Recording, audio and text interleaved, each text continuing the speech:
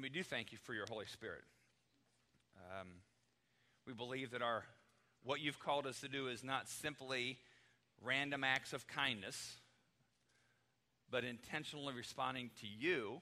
So whether we give away $10, whether we give away and bless other churches, whether we take care of people who are poor or disenfranchised, or even how we treat our spouses and our kids and our parents and our friends and our enemies. How we do that is a function of you inside of us. And we ask that your Holy Spirit, even as we look into your word, would teach us whatever you want us to hear and give us the courage then to respond in the ways you want us to respond, so we can be people who grow in the fullness of the life and the power that come from you. And we ask this all in your name. Amen. I brought a small library up here of books that I actually checked out from the library. And these, believe it or not, represent a large percentage of all the holy books in the entire planet Earth. All right? Holy books. All right, first one, roughly in chronological order. First one is the Analects of Confucius, a holy book for many, many, many people throughout the world and throughout the centuries. Let me just read one part of it. The opening part from Confucius. Proper behavior towards parents and elder brothers is the trunk of all goodness. All right? So the essence of holy books really is, how do you become a good person?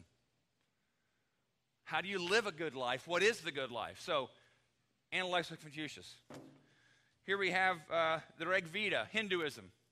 It's kind of like the Hindu Bible in some sense, although they don't have a Bible per se. Here's one of the things, this was written, way before Jesus. The name of the book actually means wisdom and knowledge. So this book, which again, by millions plus people, this is their holy book. This is their book to understand how to live a good life. Here we have a book called the Tao Te Ching, Taoism.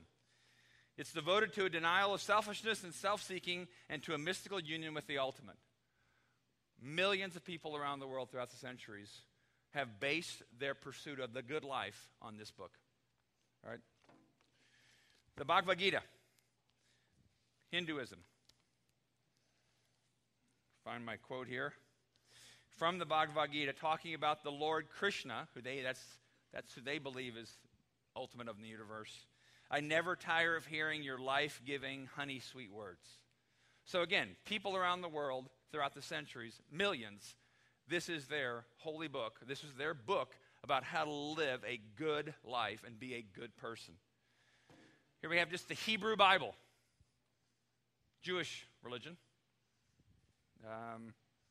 Millions and millions of people base their understanding of good life, how to be a good person, on the Jewish, which is the part of the Christian Old Testament, the Jewish scriptures, Jewish holy book. Then we have our Bible. I'll say a few words about that in a second. Then we also have the Quran, written by Muhammad after the time of Christ. The Holy Quran claims to be the greatest spiritual force which is ultimately destined to bring the whole of humanity to perfection. A holy book, a lot of people throughout the centuries, throughout the generations. This is the book about how to live the good and prosperous life. Then one more, Book of Mormon, Joseph Smith, Mormonism, opening part. The Book of Mormon is a volume of Holy Scripture comparable to the Bible. That's what they say. Again, millions of people around the world would say this is their book, that is their guide to how to live a good, full life and to be a good person. So why do we say this one trumps all others? I mean, isn't it kind of random? Is it just because you're born in America, this is the book that you say is the holy book? Is it just cultural? I mean, if we would have all been born in Calcutta, India, wouldn't we all be having this book, talking about this book and how to be a good person according to this writing? Or if we were born in China, wouldn't we be talking about this book? Is it just relative? So how do we then say, well, this is the book. It's the Bible. That's the one we're going to say. And often I've had conversations with people who have other holy books. And what's easy to say is, well, I just believe the Bible because the Bible says it's true. And they're just like, well, so does mine. Then it's kind of like dueling banjos. Who wins? Right? It's kind of, I believe the Bible. Well, I believe the Quran. So what? My belief's stronger than your belief. Who wins? How do you decide? One of the things we've done the last few weeks, and I'll talk about this in a minute, what we've done the last few weeks is we've talked through kind of the DNA, the culture. Who is Exodus Church? Who are we? What kind of people do we want to be? And we've said that our mission is to release life, releasing life. Not only through money, but releasing those $10, releasing life, the releasing of $10. When you release forgiveness, you release life. When you let go of your rights to serve your husband, wife, son, or daughter, or somebody you don't even like, you're releasing life. You're releasing the life of Jesus through you for the freedom of others. We've also said that our strategy is a stretch beyond comfort. We could probably rewrite our strategy and say our strategy is awkward. All right? Do those awkward, stretching things that God asked you to do because we know we want to grow. We're not who we want to be right now, so we have to grow. One of the things we also say this, we say we trust Jesus. And we don't just say that in a sense of, yeah, we believe Jesus, but no, we trust him. It's a relational thing. We trust Jesus. So all that he says about reality, all that he says about how to become a good person, all that he says about how to live the good life, we trust Jesus. So we trust this person, Jesus, that lived. And even if we just start with this being a historical document, even if we don't start with it being divinely inspired, with all the other documentation of history, there's enough to believe that Jesus was this guy who lived, who made these radical claims about how to live the good life, how to be a good person, and then somehow that it was through him, and somehow he died and he was resurrected. At least a large number of people believed he did. So even if you start with that, you've got to decide, are you going to trust Jesus or not? Now, once that's, and of course that conversation can be way longer than we just had, but once you trust Jesus, then we go to the statement of we trust the Bible. See, we don't just trust the Bible out of, okay, I'm going to trust the Bible. No, I trust the Bible, we trust the Bible because Jesus did. If my wife tells me something, if she'll tell me something about, something about reality or about one of my kids, I trust what she says because I trust my wife. So she can say something that seems odd to me, but for the most part, well, not for the most part, I do trust her. For the most part, oops, I trust her. I mean, if she started talking about aliens that visit her, I might be a little, But I trust my wife, so what she says I trust. What she trusts, I trust. If she trusts a situation or a person in a situation, I trust that person. So we trust what Jesus trusts, and Jesus trusted the Bible. And you're like, wait a minute, the Bible wasn't all in place when Jesus, how do you get there? Go to the next slide. Go to the next one after this. How many of you have seen this thing on, you can't see it clearly, it's the seal of Indiana University, and on the seal, etched in stone, the open book says Holy Bible. How many of you have seen that? How many know where that is on campus?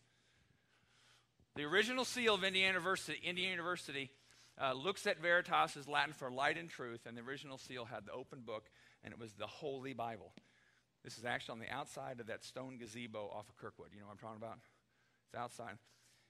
So what led the founders of Indiana University to say that this was the source of all light and truth? And then, sad second story, what led them to think it wasn't, right? Because now it's not there in the seal anymore. But let's talk about the Bible and why let's give the Bible here. Go, next slide. Bible, 66 books, 39 Old Testament, 27 New Testament. The Old Testament is what the Jewish people call their Bible. The Old Testament is the Jewish Old Testament, Hebrew Bible. 40 authors. Authors included kings, peasants, philosophers, fishermen, poets, a medical doctor, and many, many scholars. Written in 3 different languages. Hebrew is the Old Testament, New Testament, Greek, but some in Aramaic. Over a period of 1,500 years, this book we call the Bible. It includes histories, sermons, letters of correspondence. There's a hymn book. There's a love song in here. There's geographical surveys, architect specifications, travel diaries, population statistics, family trees, inventories, and legal documents. One book, 66 books, comprising of 40 authors, 3 languages, 1,500 years, all kinds of incredible variety of how it's written, dealing with all kinds of controversial topics in an incredibly unifying way, because we believe there's one story and one author. The one story being God's passionate desire to rescue us and to be in relationship with us. Every part of the Bible is geared toward that. And he does that through Jesus. So now you might say, okay, wait a minute, but we're still kind of saying we just believe it because we believe it. But let's talk about this. Okay, here's the first thing. He'll say this. We trust the Old Testament because Jesus did. Now, think about Jesus in the New Testament. In Matthew 5:17, he says, I have not come to abolish, awkward. I'm glad I have that in my vocabulary now. Jesus said, I didn't come to abolish the law, which is the first 5 books of the Old Testament, the prophets and the writings. So he's basically saying, I didn't come to get rid of the Old Testament. They didn't call it the Old Testament. He said, I came to fulfill it. And then think about when Jesus talked to people, he talked as if he believed Noah was real. He talked as if he believed creation was real. He talked as if he believed, and he talked about Cain killing Abel. He talked about Abraham, Isaac, and Jacob, believing those were real people. And he talked about them in a way that he revered them and honored them. And he talked about them in a way that he believed the Old Testament scriptures were from God and represented the very words of God. He talked about it that way. I only listed one passage, Matthew 5, but you could read the Gospels, and Jesus always, it is written. He's talking about those passages because he believes them and he trusts them. So at least the starting point is, if you trust Jesus, then you have to trust anything he trusts. It's a little bit of a relational stretch for all of us, but ideal world, anybody you trust, you will trust what they trust. So if Jesus trusts the Old Testament, then we should trust the Old Testament as being breathed from God. It's one of the passages in Scripture talks about Scripture being God-breathed, inspired by God. Not that he didn't cause people's hands to write the books, but he was behind it all completely. All right? Jesus trusted the Old Testament, so do we. Okay, now you go to the New Testament. Now you think, wait. Now Jesus trusts the New Testament. You're like, wait a minute. I know enough about the Bible to know the New Testament's about Jesus that wasn't written yet. So how can he trust something that wasn't written? Good question. But in John chapter 14, I'm actually going to turn there. If you have a Bible, turn there. Actually, I'm going to add this too as I'm turning. We have a bunch of Bibles always in the back table back there, these blue Bibles. If you don't have a Bible, take one. Theft is encouraged here, all right? Seriously. Or if you didn't bring one and you want to look at one when we're talking on Sunday morning, grab one, put it back. But if you keep it, it's not a big deal. John chapter 14, this is what Jesus said to his disciples not too long before he was going to be crucified, dead, and then resurrected. He said, when the Father sends the advocate, which is the Holy Spirit, that is the Holy Spirit, he will teach you everything and will remind you of everything I have told you. He will teach you and he will remind you of everything I have told you. He's telling this to the people, most of whom were the primary authors of New Testament correspondence and books. And Jesus is saying, the Father is sending his Spirit. He's going to teach you and remind you of everything I said. So when Matthew pens the Gospel of Matthew in his account of the life of Jesus, Jesus has already said he trusts that the Holy Spirit sent from God was going to remind Matthew to record accurately what needed to be recorded. Same with Luke, same with John, same with Mark. Eventually, same with the Apostle Paul. The Holy Spirit would, okay, got to fix the substantial problem here. Same with the Apostle Paul. I'll put these over here now. Same with the Apostle Paul, that the Holy Spirit would remind him and teach him what needed to be taught and remembered from the life and teachings of Jesus. And you might say, okay, this seems like a stretch. If you trust Jesus, you trust what Jesus trusted. Jesus trusted that the Holy Spirit would accurately remind and teach these followers of his to record what he said and did and taught. Of course, the New Testament was a compilation of those writings, some letters. It wasn't until about 400 years after the death of Christ, the New Testament became kind of solidified throughout many, many conversations and debates of men and women who were followers of Jesus. And I believe when Jesus said in John 14 he was going to trust the Holy Spirit to remind and teach, that carried all the way into those who through conversation and prayer, they said, this is it. This is what we're going to call the New Testament. Because we believe the Holy Spirit was part of that whole process. And it's incredible when you think about all the people and years were involved through all the authors to have one book that has such consistency throughout it. And Jesus believed and he trusted the Holy Spirit was going to preserve it and create it in an accurate way. So then what we say is, then we trust the Bible because Jesus trusted the Bible. Now, does that mean there's nothing good in these other books? Oh, I know, and I'm sure there are things I haven't read in there that are good things to do. I mean, Confucius says that part of goodness is how you treat your older brothers. I have 2 of them, and I treat them okay, so I guess I'm okay, So there are certain things in these, but yeah, there's certain things in there that are true and good. But when it comes to how we compare this book to other books, then we have to really compare our trust with, do you trust Jesus? Because Jesus seemed to think that he was the unique pathway and doorway to God. He seemed to talk about, he did talk about the clarity in which his mission was for the world, for all people, all generations. So then we have to ask, okay, do you trust Jesus? And do you trust the book Jesus trusted? Because our trust of the Bible is not simply because we're Americans or you were born to parents that were Baptist. Our trust of the Bible is because we trust Jesus and we'll trust whatever Jesus trusted. Now, does that mean that all this becomes easy for us? No, there's a lot of things in the Bible I don't understand, and I'm sure you don't either. There's a lot of things in the Bible that are hard for me to understand. There are a lot of things in the Bible I don't even like, but I trust Jesus. So whether I understand or not, like or not, is trumped by my trust of this person named Jesus. Because Christianity is not a religion of intellectual assent. It's a religion of trust. And it's a supernatural religion, but it's about trust.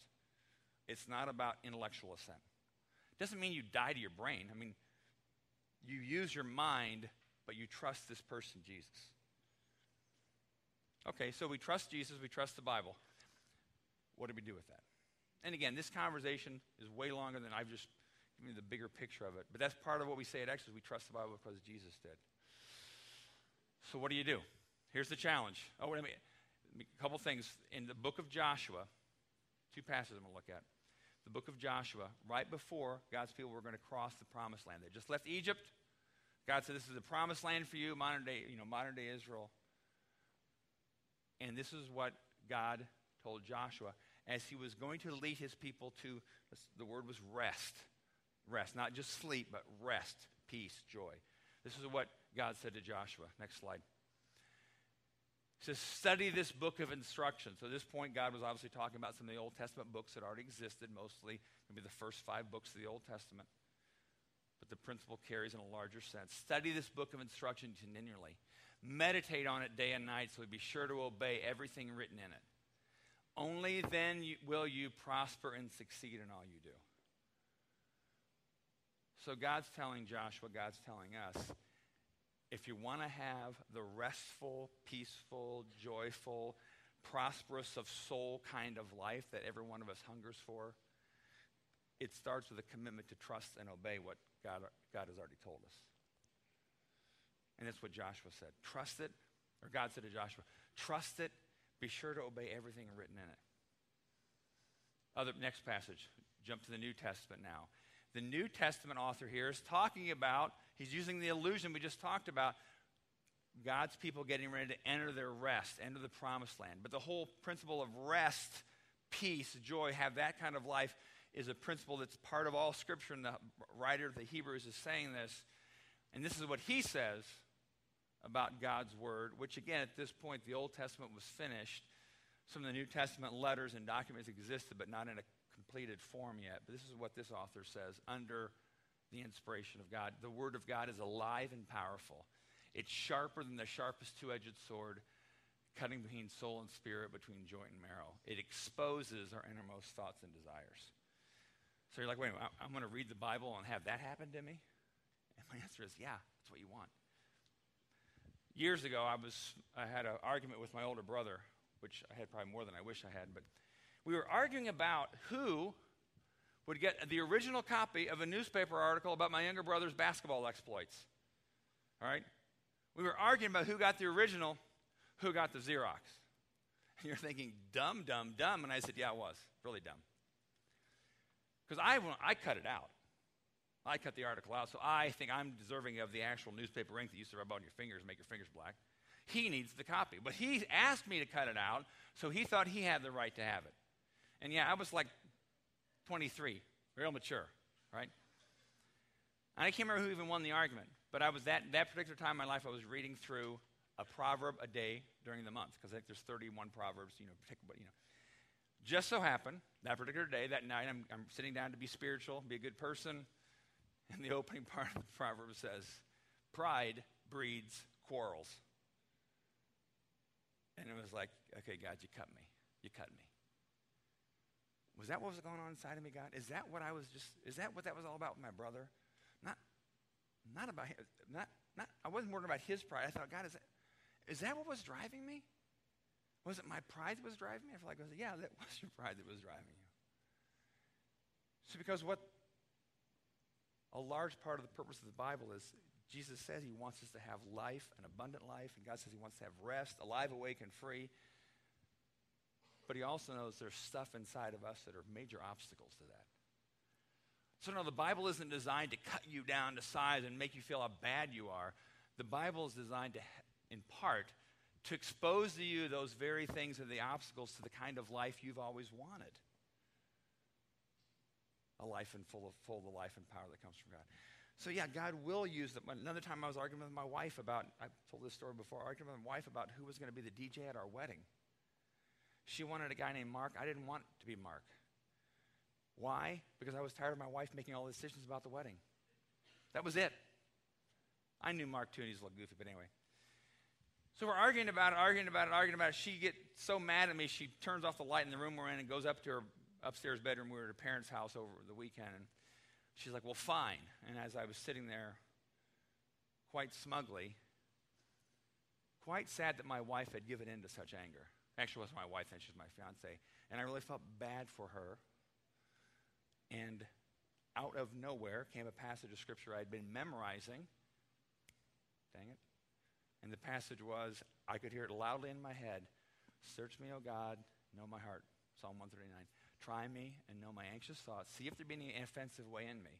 And I was like, God, it's nice, but that's for her upstairs. Right? But it was sitting on me like a heavy weight. No. Search me, O God, and know my heart. I was like, God, okay, I got it, but that's not. And there was a point when I was sitting there, and I actually remember relaxing my body in this chair I was sitting, and I slouch when I sit.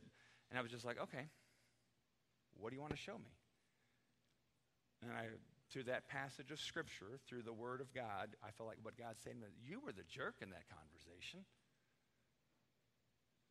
Now, do I like being called a jerk by God? I think that might have been the very word, but I don't know.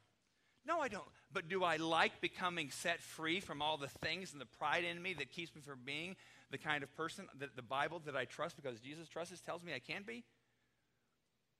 Do I like what the Bible tells me about human sexuality and marriage and all those, and it's hard? Do I like? Don't always like it, but I believe it and I trust it because that's the kind of person I want to be. So when the Bible tells me, when Jesus says, even if you look at a woman lustfully in your heart, you've already committed adultery. Did I like that as a 23-year-old guy? Not really. Do I like that as a 51-year-old guy? Not really. Do I trust that issue in me needs to completely be eradicated by the power of the Spirit so I can be fully alive in God? Absolutely. And there's all kinds of things you'll run into the Bible where you will run against the wall because you have to decide, do I trust what God says about what I'm supposed to do with my money? Some of you who are in the habit of tithing, which is giving 10% of your money back to ministries or missions or whatever. Do you ever stop and think, I do every once in a while, you ever stop and think how much it is a year and what you could do with that money if you just kept it? And then you start, if you're like me, then you start thinking, but I trust what Jesus trusted, and the Bible tells me that's how God wants us to set ourselves free from the love of money and to keep his ministries going. So I'm going to do it because I trust that's going to lead me to the life I've always wanted. Hoarding my money is not going to do that. So when you read the Bible, you're going to run into things where God is going to show you things about you that you'd rather not know, but you desperately want to know because you want to know how do I become that kind of person, because I'm stuck right now as this kind of person. So when I say read the Bible, that's my challenge to all of us. Read the Bible. And you might say, where do you start? Well, talk to different friends of yours, ask them where to start, and talk to me, talk to Dan, other people at the church you might know that have been friends of Jesus for a number of years. And but just read it. Start somewhere. You'll notice that Exodus, our sermons for the most part, will always come from the Bible. Because we believe that's the sole source of teaching in life for how we believe God wants us to be those kind of people. And again, it's not this legalistic, well, I better read it, check it off your list so God doesn't get mad at you for not doing your homework. No, it's because I want to be absolutely free. And if what Jesus tells me is this book and how God communicates through men and women and boys and girls through this book is the way for me to hear from God and to become the kind of person I've always wanted to be, alive, awake, and free, full of the life and spirit of God, I would be a fool not to not only trust this book, but to grow in my love for this book. And I don't mean love for the book, but love for the God who talks through me through this book. One of the things that David says in one of the psalmists, Psalm 119, the opening part is, oh, how I love your law. Oh, how I love your law. My hope, my prayer for me, my hope, my prayer for all of you would be to grow to the point where you would echo the words of the psalmist when they said, I love this book. I love it. I love because I see I'm changing. I'm growing. I'm getting rid of these old shackles that I don't like, pride and lust and materialism. I don't want that anymore in my life. And if this is going to help me be free, then I love this book. We just got done singing, I called, you answered, and you came to my rescue. That's what God wants to do in your life. God doesn't want to beat you down, beat you up, give you more homework than you want to do, or show you how bad you are for the sake of him saying, see, I'm better than you. No, he does it because he wants to set you free. So that's why we trust the Bible, because Jesus did. We trust Jesus. And if you're not in the habit of reading on a regular basis, start somewhere. Start somewhere. Take a Bible. Find a Bible. Find a Bible app on your phone. There's tons of them. Start reading. God, we thank you that, God, I thank you that you're a competent God, that you were competent enough to orchestrate this whole process of how we now have what we call the Bible. Through the men and women throughout history and all the conversations and prayers, and then boom, we have this. Because, God, you're incredibly competent to give us what you know we need to become the kind of people you know we can become, because that's how you made us to be. So, God, would we be people of your book, because we want to be people of Jesus, and we want to love what Jesus loves. So, God, and we want mostly, we want to be the alive, awake, and free people that you created us to be. That's what we desperately want. And we ask this all in your name. Amen. We finish every week at Exodus